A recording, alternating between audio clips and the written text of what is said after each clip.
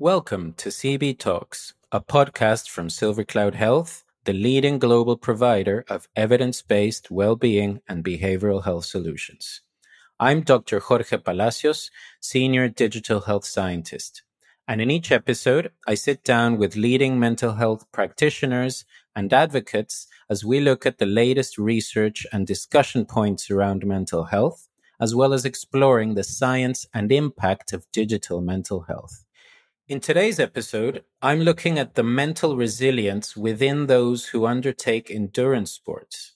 Activities such as long-distance running, cycling, or swimming can put an intense physical strain on the body, so it's important that athletes doing these sports protect their mental health in order for them to manage the pressure and internal dialogue that is key to achieving their goals. My guest today, Conor O'Keefe, can certainly relate to this. And as an ultra-endurance athlete and speaker on mindset and well-being, Conor has taken part in a variety of challenges, including climbing Mount Kilimanjaro at just 17 years old and winning the Endurman 200-mile race in 2019. His more recent venture involved appearing on the TV show Ultimate Hell Week, where contestants undertake intense military-style training and exercises led by special forces. He will also share his latest personal and biggest challenge to date. Conor, thank you so much for joining. Really excited to hear your story. So that's actually my first question. Just, what is your journey so far? What got you to this point of, all these achievements within, endurance training? When did it all start for you? Do you know, I think people probably expect me to say that I was like, that I always had a flair for like endurance sports or for long distances or anything like that.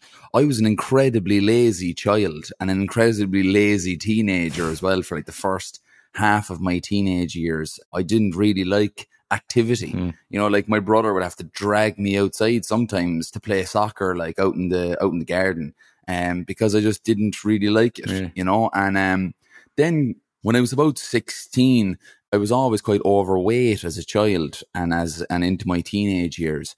And I kind of just decided that I didn't want to be overweight anymore. So I just started training, and I got my first gym membership in a community centre that was up the road from my house.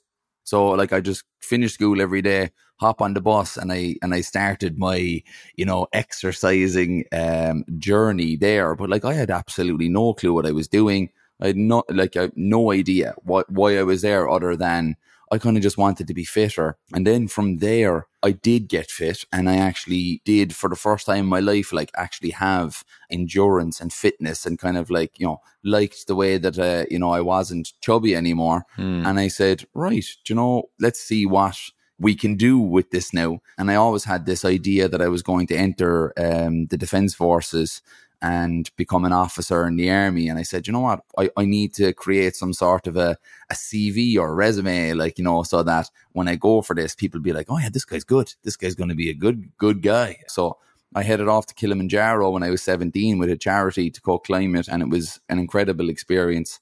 And soon after, when I got home from Kilimanjaro, which was just this, a far more like slow paced endurance, high altitude, lots of things that I had never really done before, I started Thai boxing. It was like super high pace, super physical. I remember first day walking into the gym and just being hit by the smells and the sounds of the Thai boxing gym, and just just feeling like, oh, okay, I'm home. Whatever I was searching for at that time when I was a young fella, I had found it. And I Thai boxed into my early mid-20s, which ended rather dramatically. I got knocked unconscious in an Irish title fight in 2013, and I really wasn't mentally prepared for that type of a loss, for that type of, for something like that to happen to me. And so it kind of, I fought a couple of more times after that, but I really just, the passion and the flame that I had inside me for Thai boxing was extinguished. And so I found myself doing what all the other 20-odd-year-olds, early 20s that I knew were doing. And I was going out and socializing and drinking and partying, and that's what I did. I was incredibly comfortable in my way of life. It never pushed me out of my boundaries. At the time I was selling cars and I was very good at it. So it never really asked anything of me. I hadn't started running yet, but I was on the treadmill of that way of life until I stumbled upon kind of ultra endurance. And I don't think ultra endurance, quote unquote, fixed me or anything. I think I was the one that brought myself out of that way of life. And it was just so happened that I liked to run at the same time. Can I pause you there? Because I think it's really interesting, the ebbs and flows, the highs and lows that you've gone through. When you started talking about, being 16 and then at 17 climbing Kilimanjaro, I thought, wow, that sounded way easier than most teenagers. Like, I think I took my teenage years into my early 30s. I don't want to say that it was easy, because I know it wasn't. But like how you said, you felt this way when you were 16. You didn't like who you were, right? And was that an internal thing, or did you have external factors? Like, was there a day or a moment which you can think back to that said, this made me change as a young person? I remember coming back from a holiday with my friend. We both went to Bulgaria. He had a house over there at the time. And I just remember spending the whole time wearing a t-shirt, and he spent the whole time with his top off because he was like a fit guy, and he played hurling and football and soccer and every sport under the sun. And I was like, do you know what? I want that. Because it was internal struggles, right? So I was very hard on myself. I was very, very hard on myself in the way that, I never really gave myself, the benefit of the doubt. I'd always kind of attack myself. And I think then, as we all do, and I still do, you point to the external as a way of fixing what's inside. Yeah. And that's what I did. I pointed to, do you know what? If I lose weight, I'll be happy. If I do this or I do that, I'll be happy. And, that's just not true. And so I found that, I did point to the external. And then Thai boxing on a different scale gave me more of this kind of positive feedback loop. So like Thai boxing I entered Thai boxing kind of searching for who I was. And then I didn't really find who I was, but I found who I wanted to be. And who I wanted to be was the guy who was winning fights. Right. And so to keep that going, I'd have to train hard, win a fight, recover, train hard, win a fight. And there's just that like positive feedback loop of, actions and rewards. And that's what I kind of fell into afterwards. So I was never addressing any of the internal issues. Yeah, and that's incredibly insightful. But you're right. At that age, it's hard to really come to terms with that or internalize that, like you said. And I think that's why. Well, you found Thai boxing and you had this positive feedback loop. But then in your first big loss, it kind of like, not only was it hard to stomach and muster, but it kind of just sent you a downward spiral, as you call it, or at least away from that, where you said, no, I don't want to experience this again. Yeah, I didn't have the tools, I hadn't.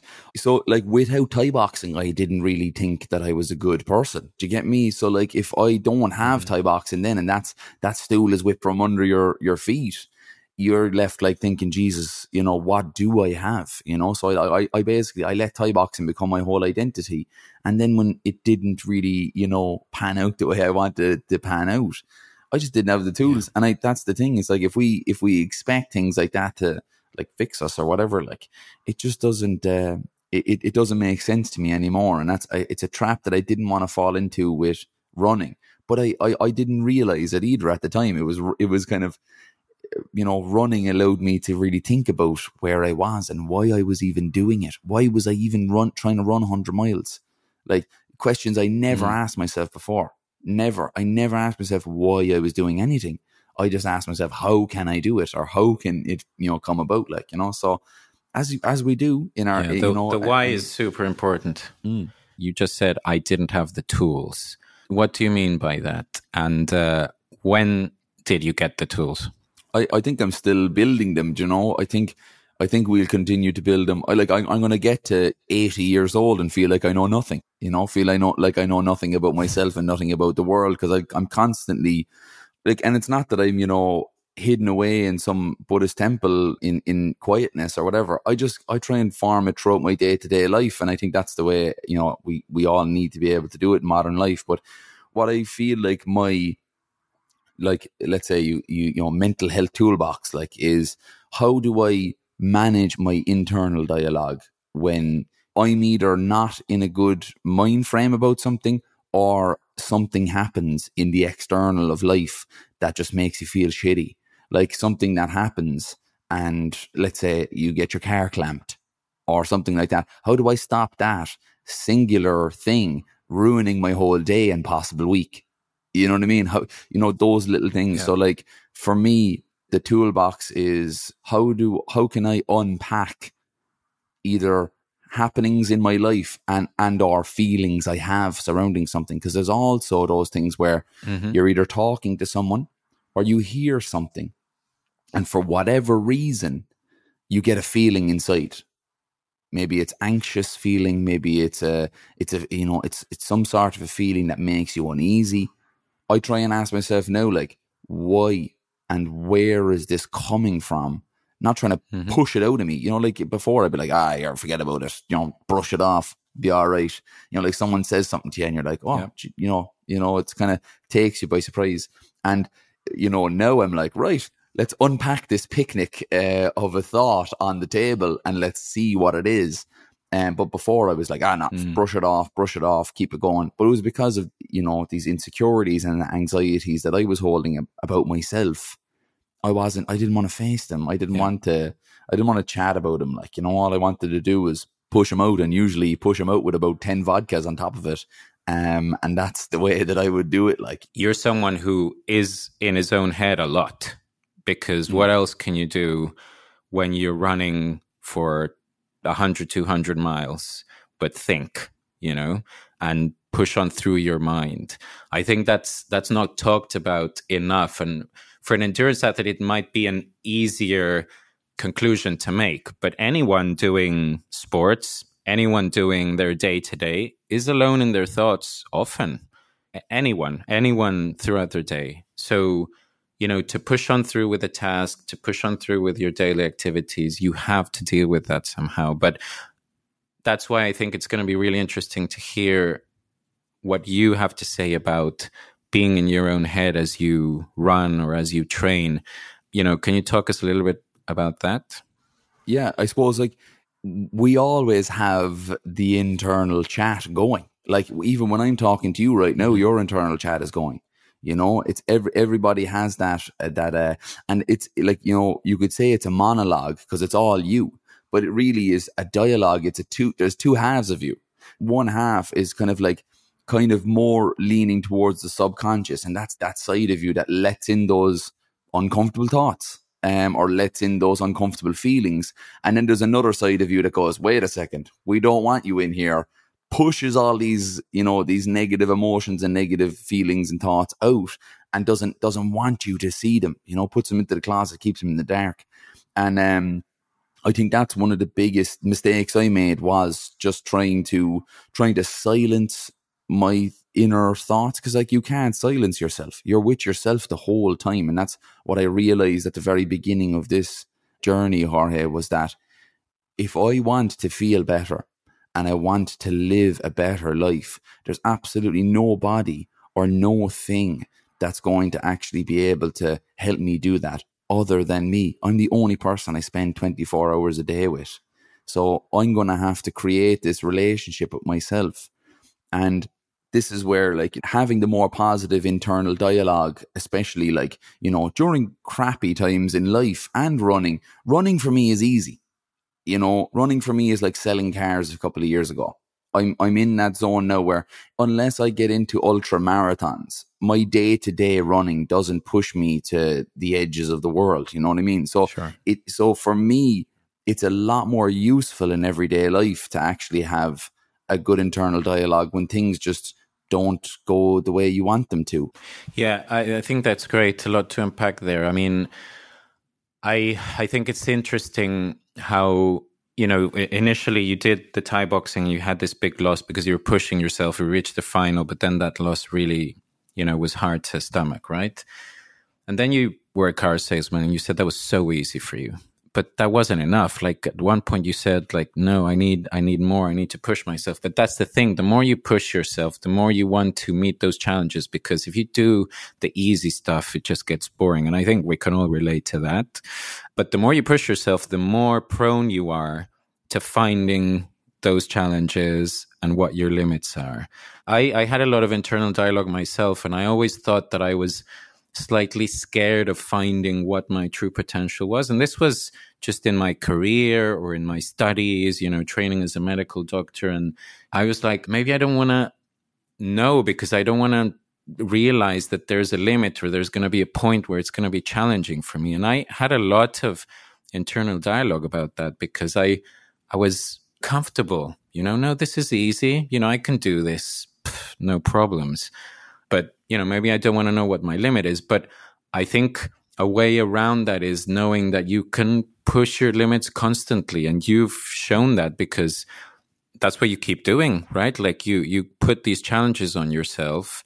And maybe for someone like me, that could be a 10K run, right? Or it's all relative. A half marathon might be the ultimate thing I do. It's all relative, right? But for you, you said running is, no problem. You just do that in your sleep, like the act of running. But then these longer challenges is where you really realize your potential. You realize who you are, and, you meet those challenges head on. So speaking of which, can you tell me about the 32 times 32 times 32 one? Because that's amazing. Well, first of all, just on what you were saying there about the meeting challenges and limits and seeing and kind of like constantly moving the goalpost or whatever, I think I really thought a lot into that over the last number of years. And I felt like I was kind of going down this same road that I did with Thai boxing, this positive feedback loops, like constantly pushing these limits. And I kind of thought to myself, I actually enjoy, it's not so much a search for a limit or a higher meaning for me. I just actually enjoy the feeling I get from doing these endurance feats. So what I had to do was, at a certain time as well, was get to the point where I was completely okay with doing absolutely nothing. Like doing no endurance stuff, no anything. How do I feel about just being Conor, and like not being the ultramarathon runner, not being this and that, because I might do 2 races a year. This is a special year because I'll be doing the 32 days of running, but I might do 2 big races a year. For the other 363 days of the year, I have to be just Conor, or whatever the case may be. So for sheer mathematical, for statistical reasons, I have to be happy with Conor without being an ultramarathon runner. And that's what I'd say to anybody that's listening to this. Of course. Be who you are. And so I wanted to just be happy with Conor. Like, wake up in the morning, whoever is the guy who's doing the dishes or is putting on the scrambled eggs, that guy, I want to be happy with him. I want to be happy with the guy who throws the ball for his dog in the park. And then having the ultramarathon as a treat for myself almost. You know what I mean? This supplement to my life. I love it. I really, really love it. And I think you can't do this unless there's a certain element of love for it as well. There's got to be, whether you love running or maybe you'll just love the aspect of actually just, pushing yourself in that way. I think I love both, to be honest. So that culminated then with this idea for Project 32 was, how can you do what you love, but also share it with everybody? And that's where the idea of going to every county in Ireland came from. So I'm going to run 32 marathons in 32 days in the 32 counties of Ireland. And I'm going to wear a 32-pound vest, which I wear every day for a portion of the day, but I wore for an hour and a half yesterday. I'll wear it every day, and I'm doing a half marathon with the weighted vest, which is about just under 15 kilos on Saturday. Just all these things are just kind of like training the body and the mind to kind of get used to this being just going to be my life for 32 days straight. So I lose a pound a day as I go on. So every day I'll drop a pound out of the vest. And what it is really kind of, when I first came up with this idea, which was in 2019, actually, because COVID had put such a kind of a cap on what we could and couldn't do at the time, I thought, right, I've had this negative weight on top of me, and this negative weight of these internal thoughts of not being able to forgive myself, not being able to give myself the benefit of the doubt or the pat on the back, or be a good person to me. And now I am in this position where I like who I am. I like, whoever wakes up in the morning, I like him. And the person who's putting his head on the bed at night, I like him. And it took me 28 years. And I wanted to kind of share that with people that, whatever weight you're carrying, whether it be a loss, whether it be anxiety about social anxiety, whether it be depression, don't want to get out of bed in the morning or anything like that, you have the power. And like maybe you showing your power is just actually putting your hand up and saying you need help.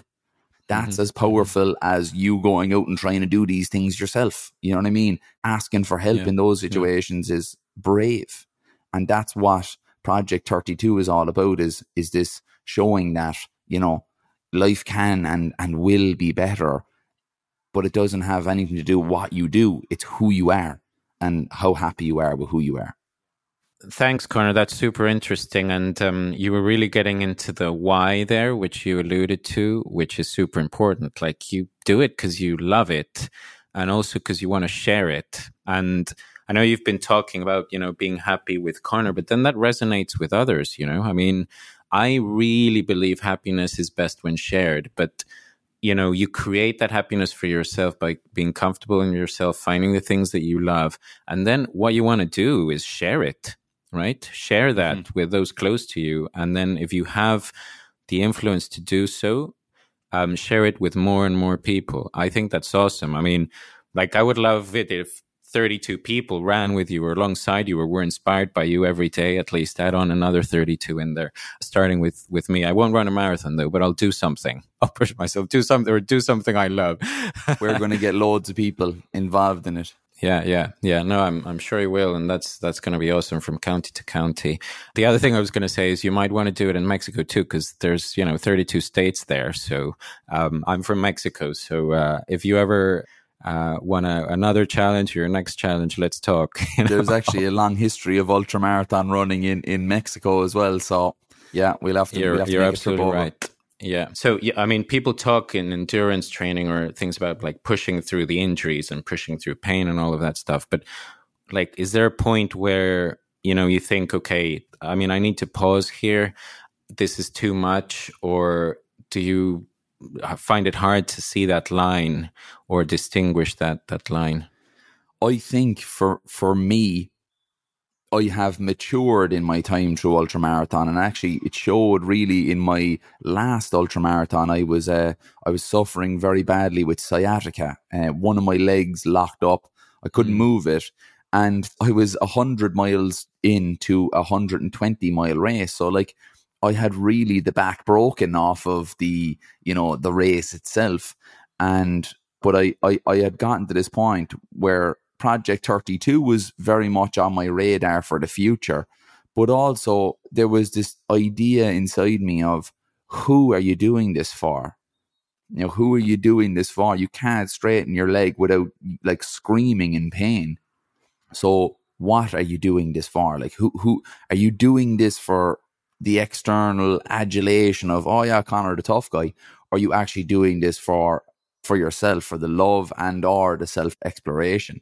And when you gain this maturity, you can actually see the forest from the trees, and you can actually see, right, we live to fight another day. You know what I mean? To bring my fighting analogy back into it, we do live to fight another day. And I had to, what's known as DNF, did not finish at 100 miles in that race. I could have hobbled for 10 hours or 12 hours and finished it, and run the risk of having an injury that would lead to an operation or would lead to me not running for 6 months. But that's the thing. You have to realize that, you're a person. You know, you're a person just like anybody else. And then when that is a very, very great thing to inform you about your decision making around something like Project 32. And the way I feel about Project 32 is, people say in sports, or they say in, you know, in endurance or anything like that, you always have to believe you'll finish. You'll always have to believe that you're going to be successful. I won a 200-mile race. There's only 2 people have ever finished this 200-mile race, and I never thought I was going to finish. So I never thought I was going to finish it. I just wanted to get out and run and actually just have fun with it. And like, it's so weird to think about a 200-mile race being fun, but I was laughing and joking the whole way through. Like, they still call me the smiley guy, like, you know, over in that particular ultramarathon. And this is the thing about Project 32. I have this idea that if I train properly, and I also learn the lessons I learned from that last ultramarathon, the Kerryway Ultra, if I learn the lessons from that, it gives me a fantastic opportunity to have success. And you're never guaranteed success in life. So I don't guarantee my success in anything. I believe I'm going to give it my best shot. And I believe that I'm going to be there on day one. And I'm going to show up on day one. Yeah, I'm going to give it everything. That's great. And look, I mean, Conor, the truth is, you're speaking to universal and, you know, such human themes. I mean, I was just thinking about the story of Ithaca, of the ancient Greece, and just how the legend around it is, it's about Ulysses' journey to Ithaca. It's about the journey, not the destination. And that's what you're describing, really. Like, you were running these 200 miles, didn't know if you would finish or not, but you were enjoying the journey. You do set out goals, but there's not unrealistic expectations of how to meet them. And the other important thing is, you know, who are you doing this for? Because if you're doing it for yourself because, you know, you want to, it makes you happy, and if you achieve it, that's awesome. And if not, you tried. I mean, that just makes it's just so much different. And, you know, we can't push ourselves. And I just want to share something with you. I mean, probably the longest hike I've ever done was about a 6-hour hike that I did in New Zealand. Towards the end, I was so unprepared, Conor. Like, I mean, I guess by looking at me, you're like, this guy's no endurance athlete. But I was so unprepared for this hike, right? At about 3/4 of the way up, I was like, I don't know if I can go on. But I just kept going because I was in the middle of this tall mountain. I did want to see the view, right? That was what kept me going. But I was like completely in my head and thinking about myself and about why I wanted to do this for me. Like, I remember just not thinking about anyone, just why I was doing this and how I would feel when I got to the top. And it was slightly different, obviously, because for me, it wasn't an option to stay there right in the middle. So I kept going, and it was tough. But when I got to the top and I was with someone else, like, we kind of just acknowledged each other and then just went off for about an hour just to see the view. And it was never about, you know, sharing this necessarily, not taking any photos or anything, but just soaking it all in for me, like what this meant for me. And I remember just my thoughts going up. Like, I have such a strong memory of that. It's so intense. So, you know, that's kind of my way of saying to anyone listening, you know, you don't have to necessarily do 200 miles. Like, it can be for anything. And I think that's what you're saying too. Like, this should resonate with everyone because it's just different. The goalposts are different for different people, but you are a source of inspiration because I think you have quite a lot of clarity around it. And I think that's really cool in all the messages that you're saying. I want to ask you a little bit, because you mentioned it offhand, but Ultimate Hell Week, I know we can't talk about, you know, the ending, but can you just mention what that is? Yeah, this season that I'm involved in is season 4. So there's been 3 seasons before that. And I just remember watching them, and, you know, I mentioned at the beginning that I wanted to be a soldier, and I wanted to enter the Defence Forces as an officer. And because of my own decision making, my own kind of, I suppose, mistakes that I had made, and it never happened, you know, and it's a regret of mine, but I think regrets are like just part of life, really, to be honest. And if you can just get to a point where you're comfortable with them, then that's the main thing. And that's where I'm kind of at the moment. And I remember seeing the first 2 seasons of Ultimate Hell Week and just thinking, right, there's a similar show as well that I was watching as well, SAS Who Dares Wins, and that's in the UK. And so I just had this urge to apply. You know, at the beginning, I thought it was going to be incredibly tough. I thought it was going to be something that was really going to push me. But I also thought that I might have had a bit of pedigree for enduring. But yet, I had absolutely no idea the challenges that were going to be thrown to me, not physically, but like who I was as a person. You know, who am I as a person? And like my leadership styles, my attitudes, my belief in myself, all of those things were going to be challenged and questioned. Like, this is why they say a million times over on this show and in the Special Forces itself, it's not the fittest guy. It's not the fittest person that, you know, gets through or passes or whatever. It's a person who has kind of basically got, you know, has a bit of everything, you know, like they have a sense of humor. They can brush off things, you know, if they do crap at something or if something is said to them that's negative, they can brush it off. They have their own idea of who they are and it's not allowed to be changed. And that's the thing that I really had going into that as well, was this idea that no matter what they were going to say to you or no matter how badly you did in a particular event, I was always going to have that best friend mentality and I was always going to give myself the benefit of the doubt. And that's what really, really paid off. I mean, again, you're saying something that I speak a lot of too. And it's this whole, you know, there's no health without mental health, and physical and mental health are so intertwined, right? It's so true. And sports is a way to really get that message across. And I'm sure you've seen a lot of sports stars opening up about it and saying, you know, like my mental health I was going through some tough times, and until I got that together, I couldn't really achieve my peak performance. People talk a lot about how exercise improves our mental health, but the opposite is also true. I mean, nurturing and bettering your mental health, you know, makes that exercise pay off more, makes you discover who you are, makes you achieve peak performance. Like, they go hand in hand. It's an easier way to just acknowledge that physical and mental health are one and the same because it's in the same person, right? We're talking a lot about you being happy with yourself. So you have to nurture both those things. But again, it's not limited to sports. It's not limited to endurance training. So what would you say, like, to regular people who won't go into Ultimate Hell Week, who won't run 32 marathons in 32 days, but who do want to find out more about who they are, meet those challenges? What's a good takeaway that you could say to anybody who just comes asking for advice? Yeah, people that are going through a tough time or an internal battle, like my mother has just actually trained as a psychotherapist. And I think from me having my discussions with her and, you know, talking to her even as a mother and son relationship, I feel like, wow, everybody should get counseling or go to therapy, you know, in some way, shape or form. It's a fantastic thing to avail of. So if there's anybody that's like seeking to understand a bit more about themselves, like, you know, why do I think like this? Why do I act like that when things don't go my way? Why do I do this?